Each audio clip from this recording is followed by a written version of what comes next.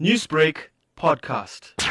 During the lockdown, we saw two things happen. Either people who were usually very active now all of a sudden didn't partake in their usual activity because, of course, you weren't allowed to go outside, you were locked in home, and then we sometimes didn't exercise at all. And then when we got back, when lockdown restrictions were lifted and we got back to exercising, we overdid it. In that regard, damaged our joints. Or on the other hand, many people were restricted to their homes and still wanted to exercise, but they did a lot of repetitive workouts because they only had certain amounts of equipment or certain amount of space available. And that repetitive workout also took their toll on people's bones and joints. I spoke to many gym junkies and fitness freaks in recent months who have said that they've gained a lot of weight and lost all of their so-called gains during the lockdown because they were eating a lot of unhealthy foods.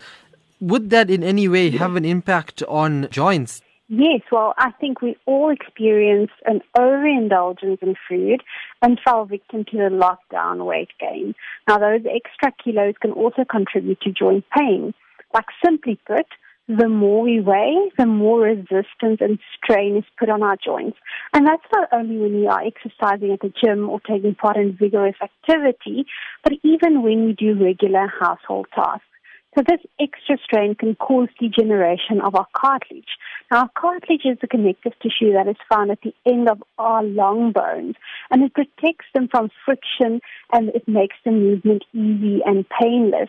Now, if our cartilage is degenerated, this will then lead to joint inflammation, stiffness, and pain. So being overweight, not having a healthy diet, definitely can lead to joint pain and stiffness. Now, with that said then, what's your advice for people to take an initiative, be it supplements or exercise, to help stimulate joint repair so that many years down the line from now they won't suffer from this? One of these approaches is to add a collagen supplement to your diet.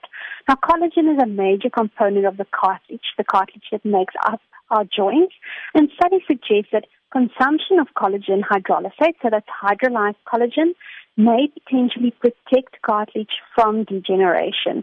So that improves joint health by reducing the pain and inflammation in your joints. But another dietary approach that we can use to improve our joint health is to have more omega-3 fatty acids.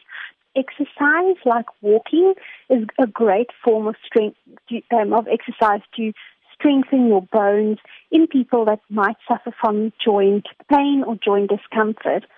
Newsbreak, Lotus FM, powered by SABC News.